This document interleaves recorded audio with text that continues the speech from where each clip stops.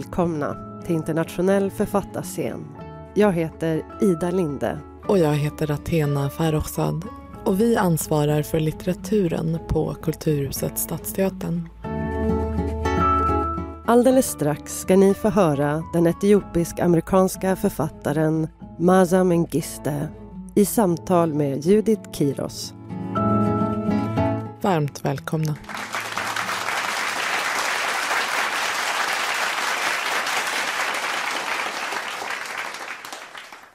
Voujigra, även kallad fusil gras, ursprung Frankrike. Ett 11 mm repetergevär konstruerat för att avfyra en dödlig projektil i taget med jämn precision. Ett tåligt vapen som klarar av kyla och regn och upprepad snabb eldgivning. Titta hur jag gör, Hirut. Sitt stilla och var uppmärksam. Hennes far laddar patronen genom att öppna patronläget.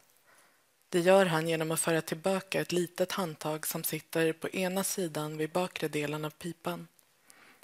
Hirut betraktar handtaget. Det är blankt och slätt. En silverknopp lika rund som fullmånen. Ser du här? Han lyfter högerhanden. Det här är den hand alla bra soldater använder när de hanterar det här geväret. Hirut formar vänsterhanden till en knytnäve. Det är den hand hon är mest bekväm med att använda. Det är den hand hennes mor har börjat binda. Hon tittar och ser att han har rätt. Handtaget på Voujigran sitter inte bra för vänsterhänta krigare. Så när hon blir soldat, tänker hon den här dagen tillsammans med sin far, måste hon skjuta med högerhanden, den som spjärnar emot så fort hon försöker få den att göra något. Vänsterhanden, säger mamma, är den hand djävulen använder. Det är den hand en tjuv använder och du är ingen Leiba. Det är den hand man använder för sånt som ingen ska se en göra, Hirut. Man äter inte med den. Man gör ingenting med den handen förutom de allra hemligaste sakerna. Hirut är för ung för hemligheter. Hon är för ung för att förstå att det finns sådant som bör hållas utom räckhåll för kunskapen. Hennes far lyfter geväret och trycker änden mot muskeln mellan axeln och bröstkorgen. Man stöder det här, säger han, exakt där ditt huvud lägger sig på mig när du somnar. Han ler. Han drar bak handtaget med högerhanden. Så här öppnar man slutstycket, fortsätter han. Inuti ser hon en rundad fåra som är fläckig av ålder. Här hamnar patronen. Hennes far håller patronen mellan 2 fingrar. När man öppnat pipan, säger han, stoppar man i patronen så här, i patronläget. Han drar i handtaget och låser slutstycket. Så lyfter han geväret och rösten förändras. Den blir mörk och darrar en aning när han berättar. Du spanar tills du kan se fienden i det här siktet.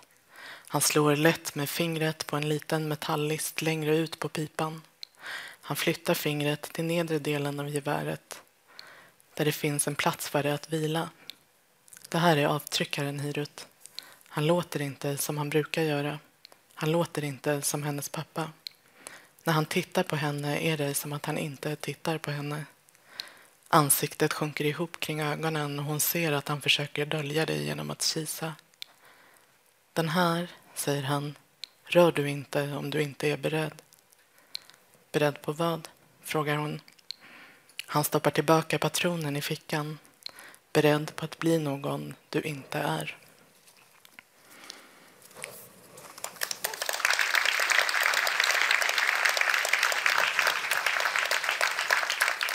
Hej och välkomna till Internationell författarscen.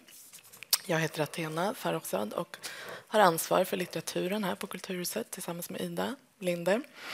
Det ni just hörde, det var ett utdrag ur Maaza Mengistus fantastiska roman Skuggkungen i översättning av Örjan Sjögren. Maaza är född i Addis Abeba och uppvuxen i Lagos och Nairobi och sedan lång tid bosatt i New York där hon undervisar i litterär gestaltning. Hon debuterade 2010 med romanen Under lejonets blick och 2020 kom den här romanen Skuggkungen som nu alltså finns utgiven på bokförlaget Trönan. Och nu så ska ni få höra Mahsa Mengiste i samtal med poeten och forskaren Judith Kiros. Och samtalet kommer att pågå ungefär i en timme och efteråt finns det möjlighet att köpa böcker. Varmt välkomna Judith Kiros och Mahsa Mengiste. Welcome.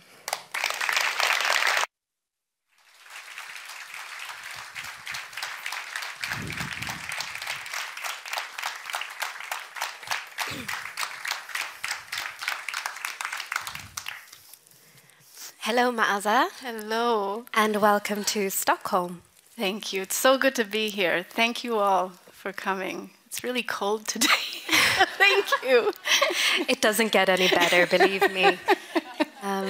But we're here to talk about The Shadow King, your novel that was recently translated into Swedish. Full disclosure, we have actually already spoken about this novel yesterday in Malmö.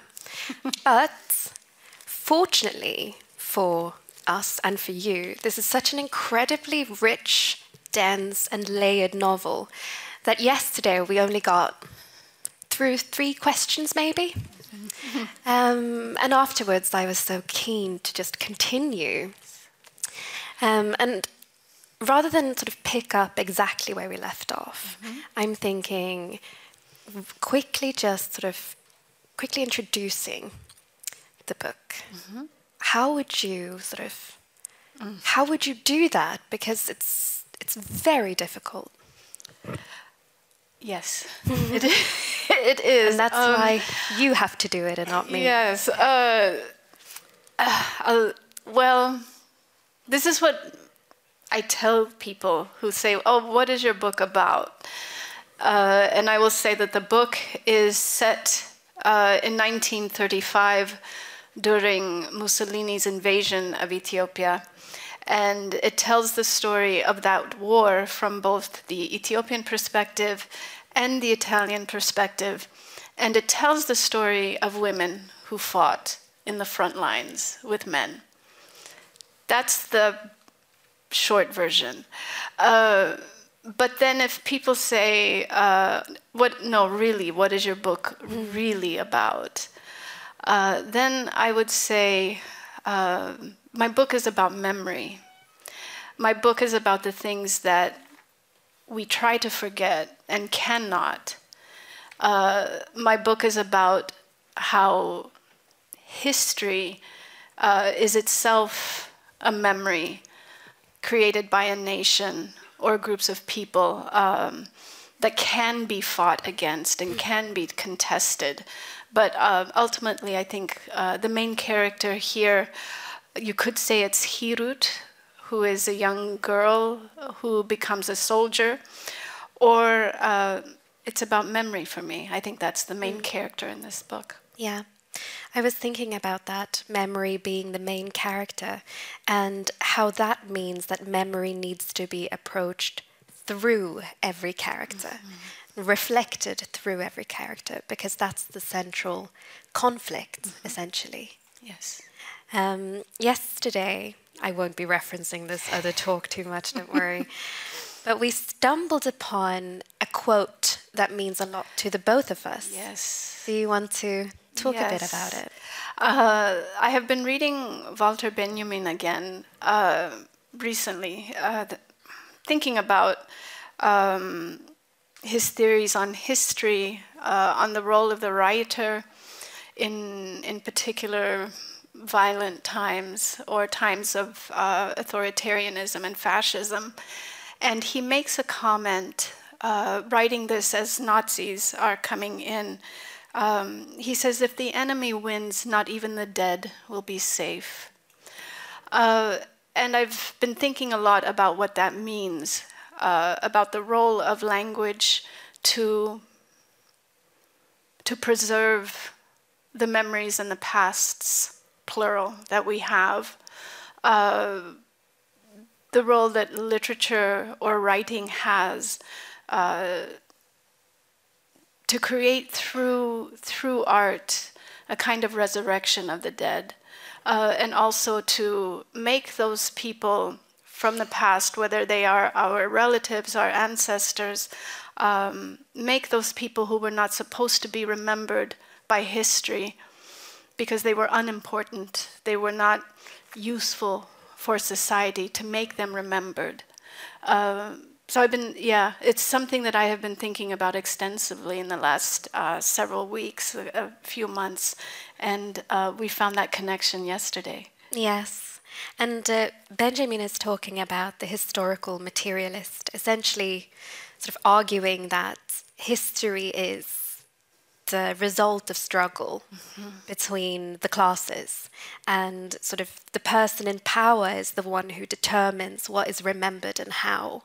And he's talking about that in relation to historians. But what are the implications for the writer?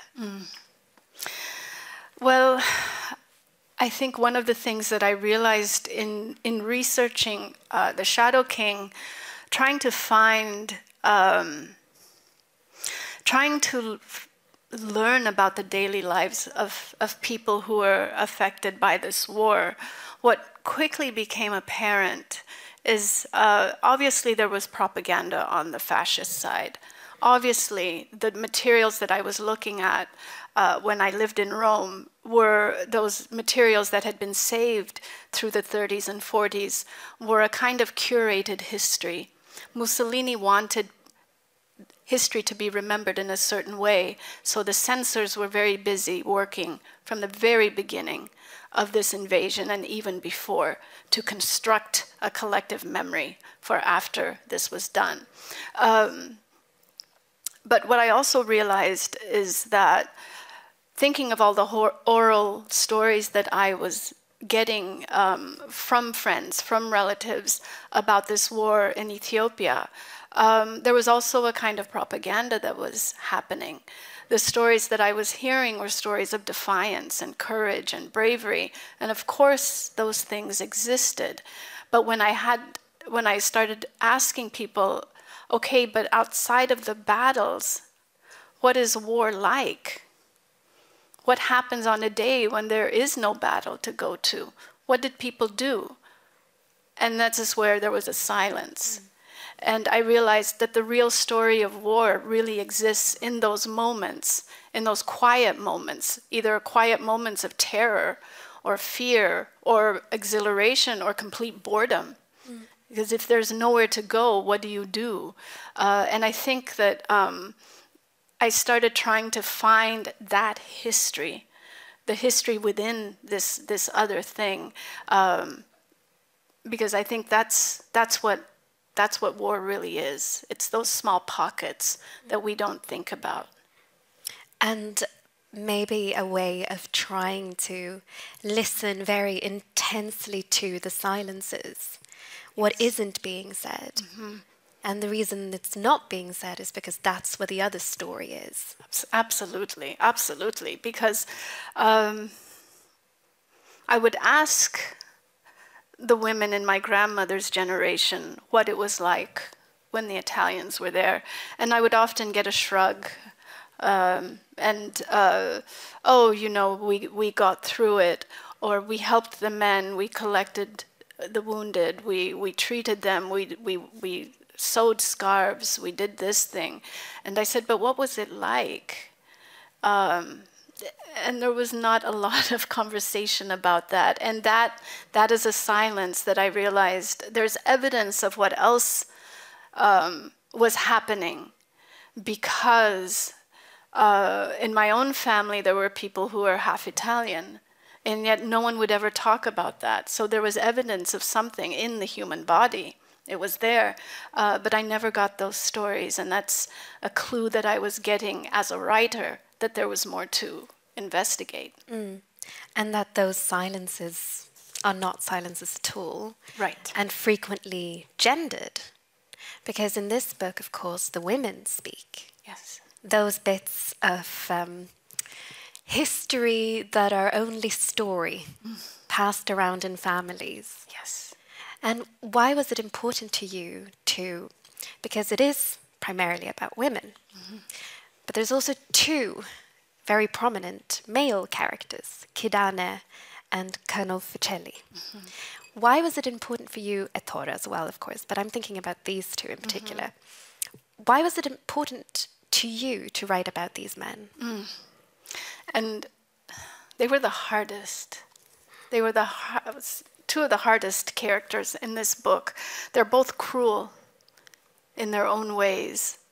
They're both cruel in the way that men in power tend to be cruel. They're both arrogant in that same way. And it was important for me to render them because I know that people like that existed, both on the Italian side and also on the Ethiopian side, and it had nothing to do with nationality. It has everything to do with power. And I wanted to look at power through these two people, through these two characters. In Kidane's case, he's a nobleman. He's been raised by men to be a certain kind of man. And in some ways, there's a moment when he's at his wedding night with Aster, where he's much older than her, and she's just a girl. And they're in this bedroom, and she's terrified, and he knows she's terrified.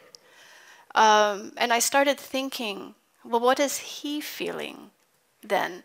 He knows that everyone is downstairs listening, waiting to see if later there will be blood on the sheet.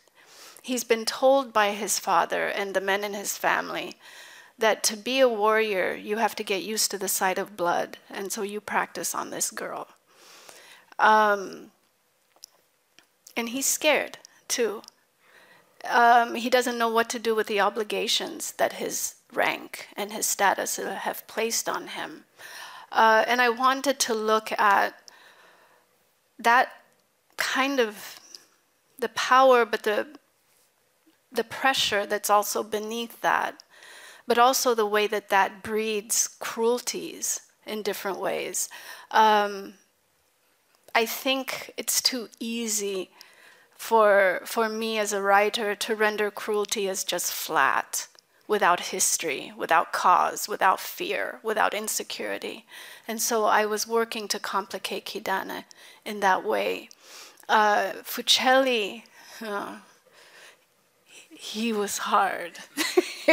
He was hard. To try to get into the skin of an Italian who is racist, misogynistic, a fascist. I tried to imagine the two of us sitting in a room together, both of us in a chair across from each other, and I would often wait and try to figure out what he would say to me and what I would say to him. And what I found from trying to imagine those moments is that this was a man that had to prove something to people that were no longer alive. Maybe it was his father, maybe it was somebody else, but that desire is what kept him going. And in a sense, he was an enemy to himself as much as he was an enemy to Ethiopians. And yet he had these moments of tenderness that we talked about yesterday with his Ethiopian madama, Fifi, where he doesn't know if what he feels for her is love. He doesn't know if it's a tenderness. She doesn't know, or she may know what she feels for him, but there's a very complicated thing happening in that relationship that is about power also. And he was really difficult to try to get into. But again, what I wanted to think about with him was, and that was important to me, is how do I begin to understand racism? How do I interpret it through this character? What is it? What is racism? Is it just the words that someone says? Or is it a feeling, and is it just hatred? It's not just hatred. There's something else in it. And that was what I was trying to find. So those two characters gave me a lot of trouble, but we worked it out in the end. I think from when you're talking now as well, we're talking about history as a sort of power struggle. And the thing that gives Kidane power, thing that gives Vercelli power is history, right? Kidane is referencing his bloodline. Yeah. He's going back in time saying, I am this and this person is my ancestor, and therefore I am in this position. And I also have to live up to this. And at the same time, Vercelli keeps referencing the Roman Empire. I'm trying to build Rome here now again. But while it gives them power, it also becomes a burden. It also weakens them. Those are the fault lines in both characters, looking back and feeling the burden of history and living up to something that maybe was never there. This is the thing that they are nothing without that history, and they both know it. But it is, they have created a perception that they are much more than that. But both of them recognize that without that, what would they be? And I think that this is Kidane's greatest fear, is to leave this war without some kind of legacy that helps to... He has this history of men in his family who have been great and done great things. But what is he if he doesn't have a legacy as a result of this war? And again, like you were saying, they rely on this history, but it's flimsy, because what is history? But a series of narratives that have been created by people who have their own biases, who make mistakes, who have bad memories, who have political agendas. That's what history is. It just depends on who gets to write the textbooks. And so you have this history that is one thing that is in a book, and then you have these individual histories, and those things will often collide because the individual histories are much more complicated, and I think that they show the more contradictory natures of memory and events and human reactions than this other state-imposed narrative that we take as truth. Yeah, I think about when you're talking about these characters and the problem of legacy, which is also the problem of history, right? Something that almost every character in this book grapples with is the idea of being forgotten or being remembered. And so you have scenes where, charging into battle, people will yell their own names, or the names of their fathers, or the names of the fallen. And this is something that happens several times over. In one, I won't spoil it, but in one very important scene, Hirut, the main character, in a sense, starts listing the names as a way of also moving past or through something. And it functions as a kind of spell, this litany of the fallen. Yeah. But what sort of spell is it, that name? Remembering the names. I think names have always fascinated me. And it was something that was important to me also in the first book, Beneath the Lion's Gaze. I have a character in that book whose father was dying, and he said, speak your name back to yourself, make yourself live. And with this book, there is a power, I think, in being able to name yourself, to say your name out loud, to say that you exist, that you are, in this moment you are.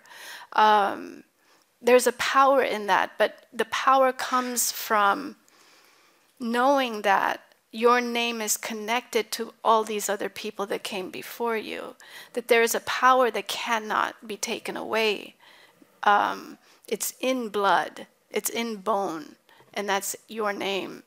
And I feel often that this is usually One of the first things that authoritarian regimes try to get rid of is that sense of who you are in a particular moment, where you are, how you can speak your name and exist and be recognized.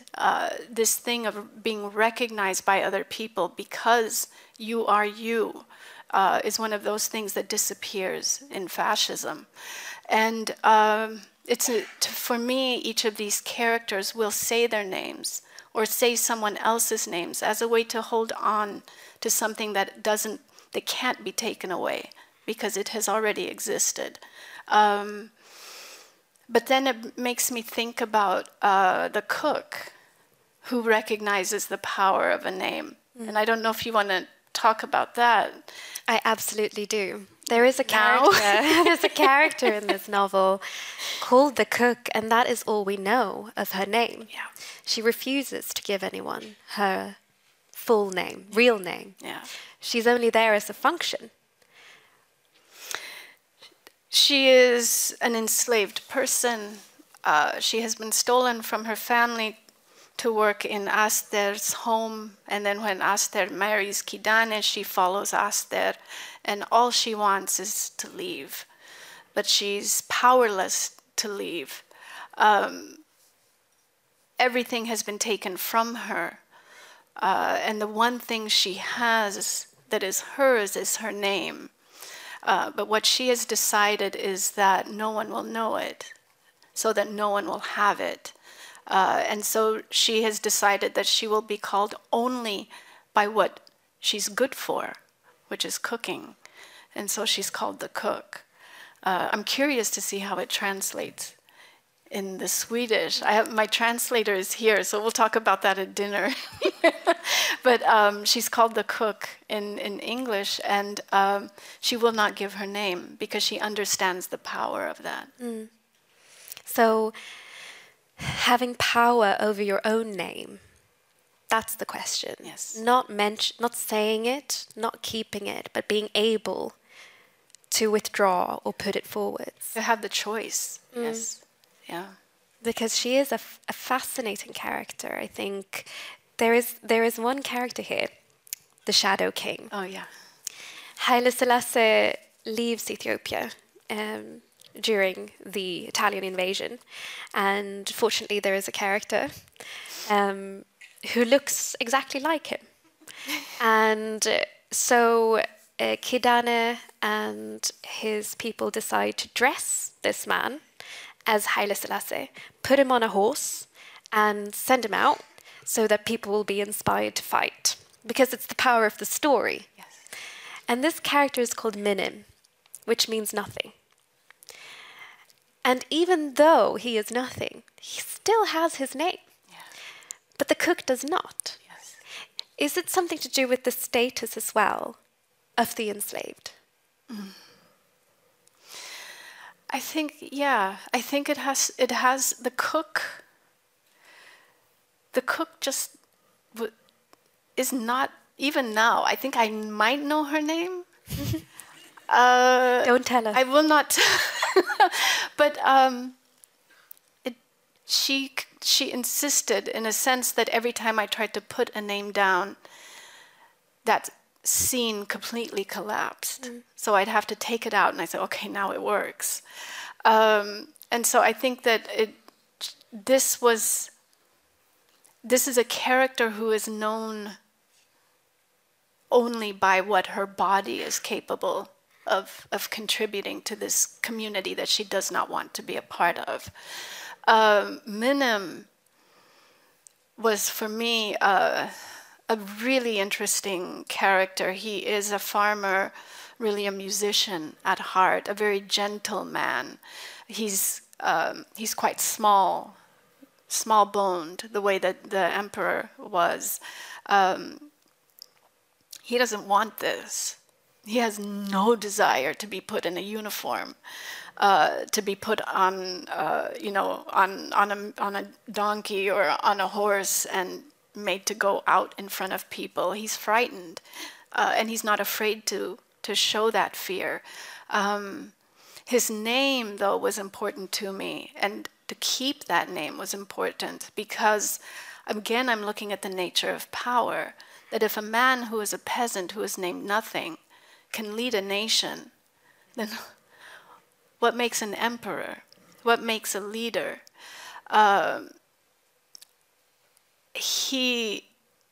His name came to me almost immediately.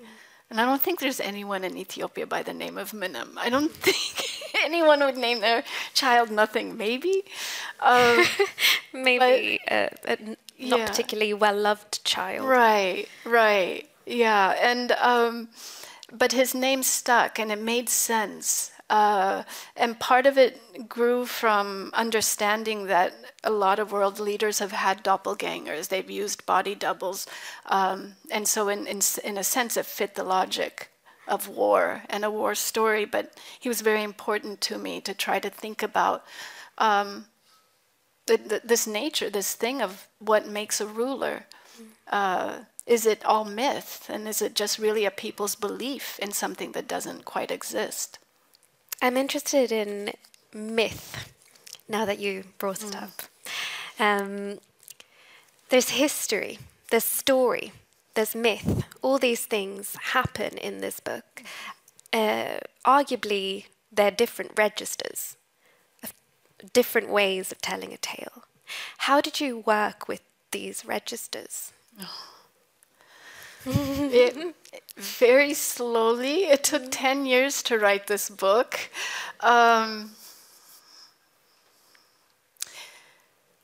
One of the things that, in terms of this register, there is the chorus that goes through this book. The chorus comes into certain moments and will say, for example, Aster doesn't want you to know this, but we are going to tell you what really happened. Or the cook will never say this, but we are going to tell you this thing. Or they will try to warn Hirut, don't do this, don't do this, and then she'll do it and she gets in trouble. This chorus was for me an important way to recognize what has existed in Ethiopia and across cultures for millennia, which are what we call in Ethiopia, part of Ethiopia, it's Azmari. These are like the troubadours, maybe, or people who go around and maybe sometimes they might be seen in different cultures as a town crier. They are people who put news, gossip, different events in an area, in a village, into music. During the war, they would talk or sing about battles and make people remembered through song. Homer, Aeschylus, Euripides. There is the chorus in the works, but the Greeks did not invent them. This is something that has been happening across cultures, and I wanted to pay an homage to those people who are often unnamed, are unknown except in their small area, and yet they keep a kind of collective, smaller history alive. So the chorus for me was part of that myth building. They would sing different things, and these griots or choruses that we see throughout Greek tragedies or in different things, they create myth from what actually happened. And to me, though, that's very close to history. We have around the world, it's not just in the United States, it's not just in Ethiopia, we have statues. We have these monuments to different war heroes. But what are those but myths? We imagine that these statues actually say something that's the truth. And yet, as we've seen, as these statues have started to fall down, we see that those were myths, that how history is about myth-making. History is only what you choose to believe. and that there's another truth beneath that, and it's that collective truth or individual truth that's often ignored. But now we're starting to hear more of those realities. That's interesting, because then, in a sense, in order to gain power, to keep power, you have to rule over history, but you also have to rule over myth. And history, I suppose, the way we look at it, or it's commonly looked at, is as if it's objective. This is what happened in this sequence. Myth is history infused with poetry. Yes. So, in a sense, the only thing left for the writer to sort of combat these things with is the story. Yeah. The voices of those people who were never made myths of. The stories of those people who are often ignored by history because they're not important enough to be remembered. People like the cook, people like Hirut, who were meant to just serve whatever purpose in a community or in a family, and then disappear from history. Those people existed. They have always existed through different wars, different conflicts, different national movements. They are the people that will not get the songs written about them. They won't get that small line in a textbook. I often think about those people, for example, through World War II around the world, that lived in villages and might have just said to people, you can have whatever I have and I'll share with you. We don't make statues for them. We don't make statues for those women who fought anti-fascists through the 30s and 40s. The grandmothers who were willing to drop everything and go fight. We don't have that. And those, for me, those are the people that carry the history. And our statues don't reflect that. Because also, I suppose, as myths, they would not be functional. Myth building, I suppose, serves a particular purpose. If you start uplifting people like the cook, like Hirut, then suddenly what you're laying bare is history as class conflict, right? Right.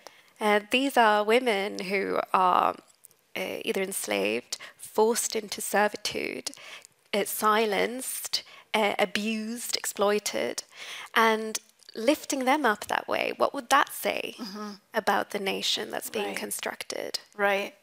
What would it say about control over a group of people? The minute that you are able to speak of the Hiruts in a community or the cooks in a community, you're beginning to shift the ground. You're beginning to create an imbalance.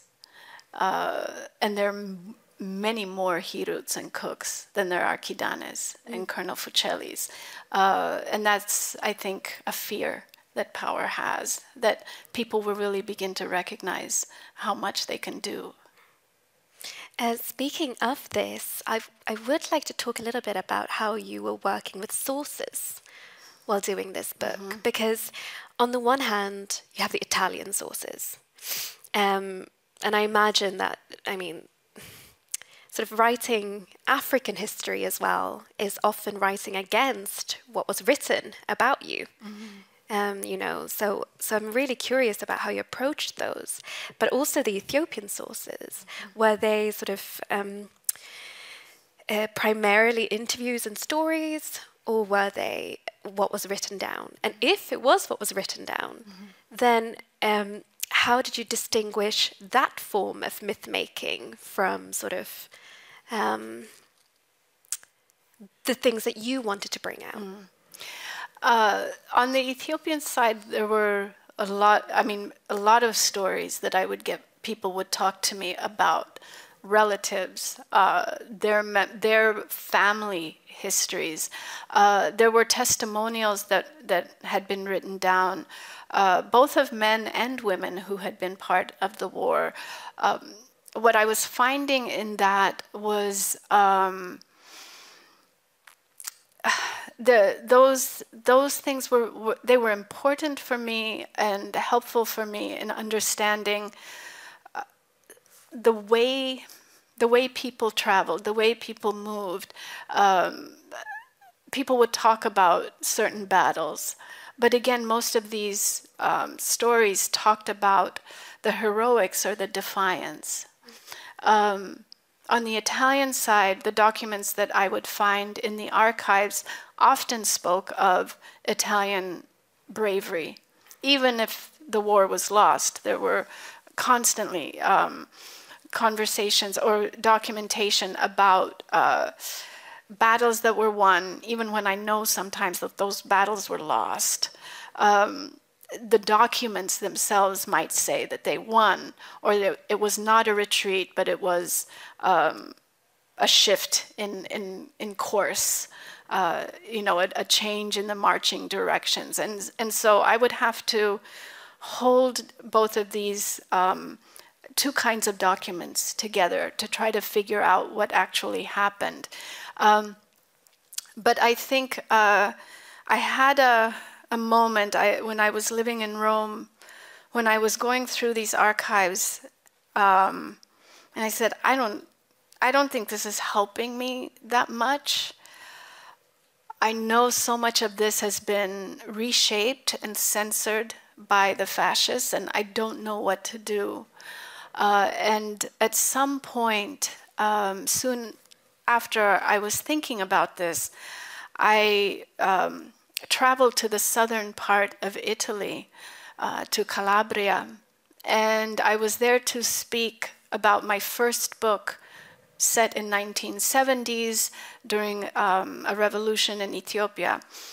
And I wondered while I was on my way there whether I would come across anything about this history that I was researching, 1935, because the Italian military, the way that it was structured, was that most of the officers, the educated people who held positions in the military came from the north. But the poorer, more agricultural parts of Italy in the south were the communities that sent the foot soldiers. So I wondered when I was there heading towards the south whether I would come across this history. And I was in a bookstore and I had just finished talking about my first book. And there was a man who stood up at the very end and said, I would like to talk about 1935. And the entire room went quiet. And I could feel the tension. And there were a few people that said, sit down, this is not the time. And he insisted on speaking. And he was already getting emotional. And he took the mic and he was shaking and he said, my father was a pilot in the war. He dropped the poison gas on your people. And he started crying at that point. And he said, how do I ask for your forgiveness? I didn't know what to say. I was getting emotional. And I said to him something to the effect of, a conversation is the way that we begin to repair the past. And he said, please don't leave, I'll be right back. He left and came back not long after with a self-published book that he had made of his father's diary entries, letters, and photographs. And he gave it to me. And he said, this is for you. Do what you want. I took that back to my apartment in Rome and started looking through it. And what unfolded for me there in that book was a completely different history than anything that I had encountered before. A young man at that time, his account of just daily life, of walking through different parts of Ethiopia, of his encounters with Ethiopians, of flying those planes, the photographs of the bombs, the way that this war created such bonds with his friends between these Italians. So much of everything was there, both the friendships and the camaraderie, but also the racism and the cruelties were all there. It came through in those diaries and in the photographs. And I started really thinking about images and thinking about the way that Mussolini had sent so many photojournalists into Ethiopia, throughout East Africa, to photograph the natives, to justify an invasion, to create a narrative of people, of Africans as so uncivilized and so primitive that they needed the Italians. These young men, like this man's father, took their cameras to war. This was for them a big African adventure. And so I decided that I would start looking at photographs as a primary source for writing this book. And looking at not the photographs that photojournalists took, which were often quite prescriptive, quite decided already what they were going to do. And they would often go through censors and then get printed in the Italian newspapers. But I decided that I would look for primarily the photographs taken by soldiers with their own personal cameras, because they did not need to go through censorship. They could take those rolls of film, develop them in Asmara or Addis Ababa or Gondar or Aksum or wherever, and keep them, or wait until they got back to Italy and then develop them there. I started going to flea markets across Italy, and what I quickly realized was that there is always a fascist table. There is always a fascist table. And so I would often just enter the field where, or the plaza, piazza, wherever the market is, and then look for the head of Mussolini. And then I would find him, and that's where I would go. And I would ask the vendors, what do you have that's from the colonial period? And this is where the trouble started. And they would, two different reactions. Either they would say, okay, let me help you, and just take out every box, even from the back, and bring it and start looking with me. And then the other reaction was, who are you? What do you want with this? This is not your history.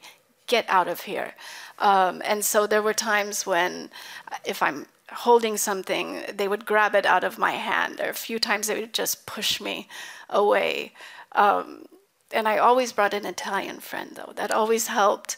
And I would just walk away if something happened, if there was going to be trouble, and then tell my friend to go get this. And so that was the research was primarily through those photographs. That's interesting to me. History in these boxes, physically manifested, and then you physically being pushed away from it. Yeah. Oh, yeah, one man was really angry with me. But I asked, there was a vendor that I got to know really well. And he had my cell number. And anytime he got something, he would call me. And I would go. And at some point I said, what's happening? How are you getting these things, these albums, these photographs, these things? And he said, these soldiers keep those photographs. And when they die, the family doesn't want them anymore. They don't want to remember this. They don't want to talk about Ethiopia or Eritrea or Somalia. They don't want that memory. And so the first thing they do is get rid of it. And that's where, and then it would come to me. That's interesting to me, that they would not want to remember it. No. I have a friend of mine, an Italian, and I have known her for years. And it was probably after knowing her 6 years, and we had been talking about photographs, and she is a historian in Italy. After 5 or 6 years, she said to me, I never knew my uncle was in the war. My mother just told me. We have photographs. Do you want to see them? And I asked her, what happens? Why? We've been talking about this history for so long. And she said, her mother said that when her brother came back from war, that the war, or the word Ethiopia, was a wall in the family. Nobody talked about it. And I've found that again and again. But there is a younger generation of Italians who are really pushing to make this history known, writers and artists. And that, for me, is really helpful. They were, for me, examples to follow. They opened a path that I could walk on with this book. But that reaction as well just proves it proves your point that history is still contested. The past isn't over. The past is still now, which means it's still vulnerable. Yes. And it's still malleable. Absolutely. Well, we can see what's happening in Italy right now with these calls to praise Mussolini, to bring back this thing. If there has been no real discussion about this war with Ethiopia in 1935, and I think that there is a straight line from that to the way that refugees and migrants are treated to this current new government that's come in. Mm.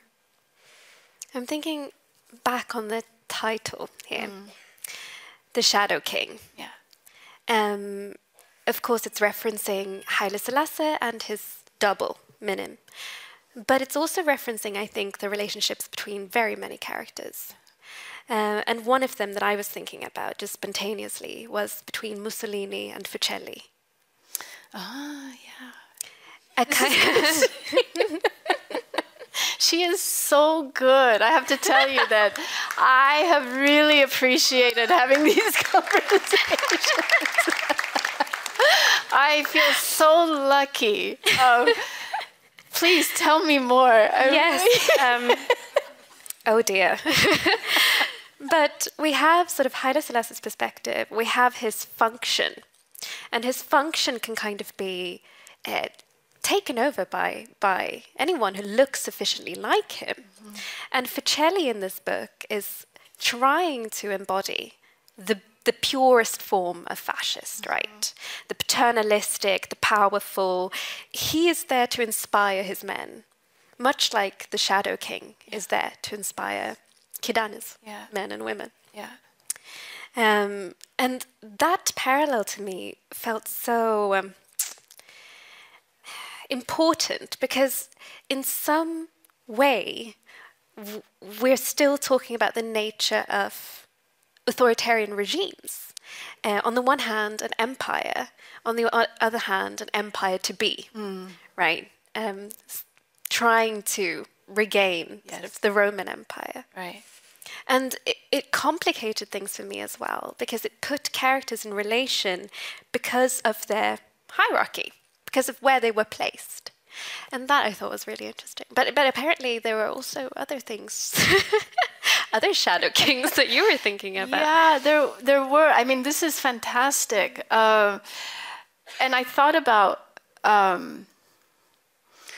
for me, because photography is such an important part of the book. Ettore, who is an Italian soldier, but he's also Jewish, takes his camera to war.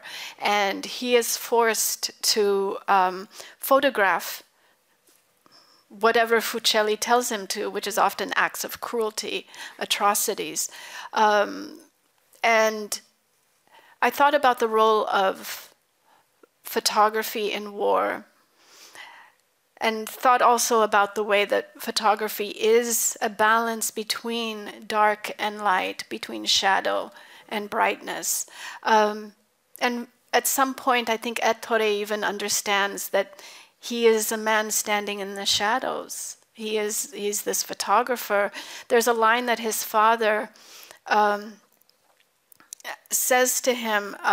His father is Jewish, or is Jewish, and fled the pogroms in Odessa, and walked to get as far away as possible from those memories, which was Italy. And now to see his son going off to war for a fascist army is something that's breaking this man. But he asks his son, he says something about the body is constantly fighting between shadow and light. Where are you standing? Who are you? Where are you?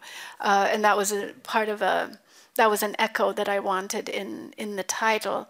And of course, I think Hirut begins to understand at some point that this world has become quite dark for her.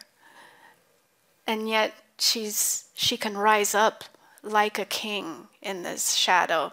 And also when Emperor Haile Selassie left and these women come in, they weren't replacing a queen, they were replacing the king. And so I wanted to play with all of that. I thought at one point, when I was getting ready to turn this book in, I asked my editor, should I change the title? Because it's about women. Should it be The Shadow Queen? She's like, no, you can't do that. Because I think it worked for all these different reasons. So the title stayed. And I also think it's interesting, I have to say this, that there is now a movie called The Woman King. Yes. Which I just saw. So, hey, we can all do it. They should give you royalties for that. You know?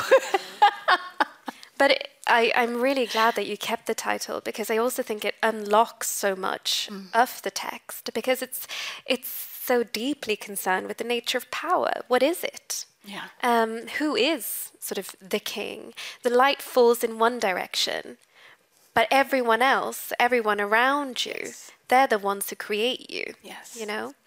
And in that sense, I keep coming back to the sort of hollowness at the core of power, at the heart of power, and how that has to be hidden. Yeah. It has to be protected. But it's also the thing that undoes people from within in this book.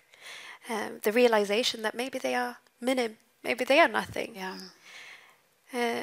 It's a very good title. So,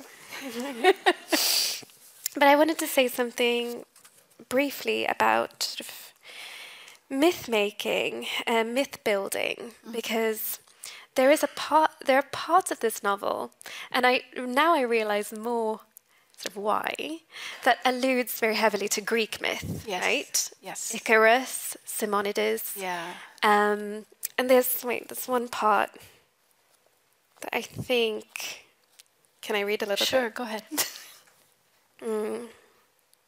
Ibrahim, courageous son of Ahmed, wondrous-voiced, swift-footed tamer of horses, watch him sprint through this burnt land free of fear, propelled by those who run beside him, who look at their leader's proud face and bend into the wind to gain momentum.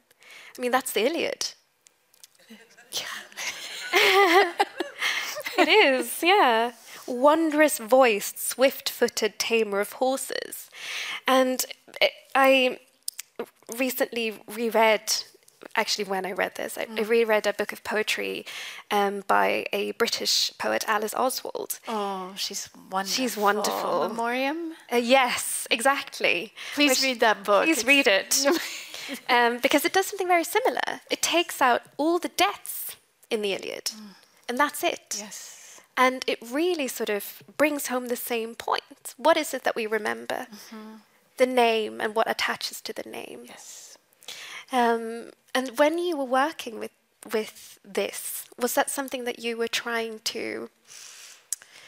well, I guess it's really the same question of register. Yeah. Yes. I remember the first time I read the Iliad in high school.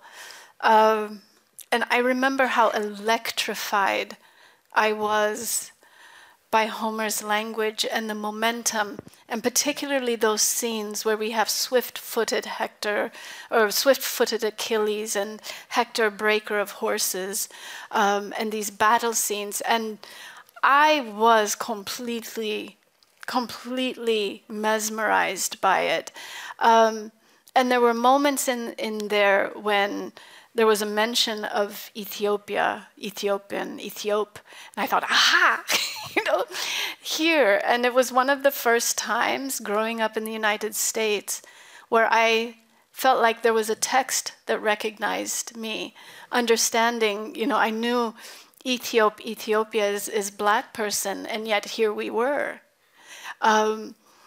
It was a magical moment, an encounter with something ancient that put me in some kind of myth, some kind of history. I've gone back to read the Iliad again and again in different translations, and I wanted to emulate that. I wanted to make of these men that were fighting and the women who were fighting, wanted to make them like these mythic Greeks, as a form of respect for the heroism that happens in these battles. And so with Ibrahim leading his men, I said, yeah, I have to do it. And it was fun. It was really fun to try to channel Homer and try to do something small that way. Yeah. I also think, for me at least, the Greek myths, it became so interesting to me because the history of Western civilization rests on sort of the myth of ancient Greece. Yes. But that is quite a recent invention, really. And I mean, for a very long time, Greece was seen as not European at all, but geared towards the East. And that's why we pop up in Homer. Yes. And so for me, this also became a question of sort of what are the fundamental myths and histories that Western civilization has? Yes. Because Mussolini, of course, keeps referencing to the Roman Empire. Yeah. Sort of the Roman Empire keeps referencing the Greek Empire. That's where they found their legitimacy. And so you travel back, and what do you find? You don't find an origin story at all. You find something completely different. Yeah. I mean, we were there. That's the thing, that Africans were there. And that was the thing that I wanted to acknowledge, that when Homer is writing about Penthesilea fighting against Achilles, this woman who is Black, who is Ethiop, and she fights so bravely that Achilles weeps as he's killing her. Homer is taking from something. He is inspired by something that already exists. He's not making up women from Africa. They are there for him to draw on, to create a story. And I wanted to work with that. But I also wanted to work with myth and work with these Greek myths. I think we imagine that the Greeks or the Roman Empire is one of the oldest empires, and yet all across Africa were empires when Romans were still villagers. which is something that Fifi says. It's also a conversation in the book. Yeah. She reminds Fucelli, we had an empire when you were nothing but farmers. And we forget that. And I wanted to take this on and claim it. Because the history of East Africa, of Ethiopia, of Africa is ancient and as worthy of respect, I think, as the Greeks and Romans. Thank you so much, Maaza, for this conversation. Thank you. We'll wrap it up here, but thank you so much. Thank you. Thank you.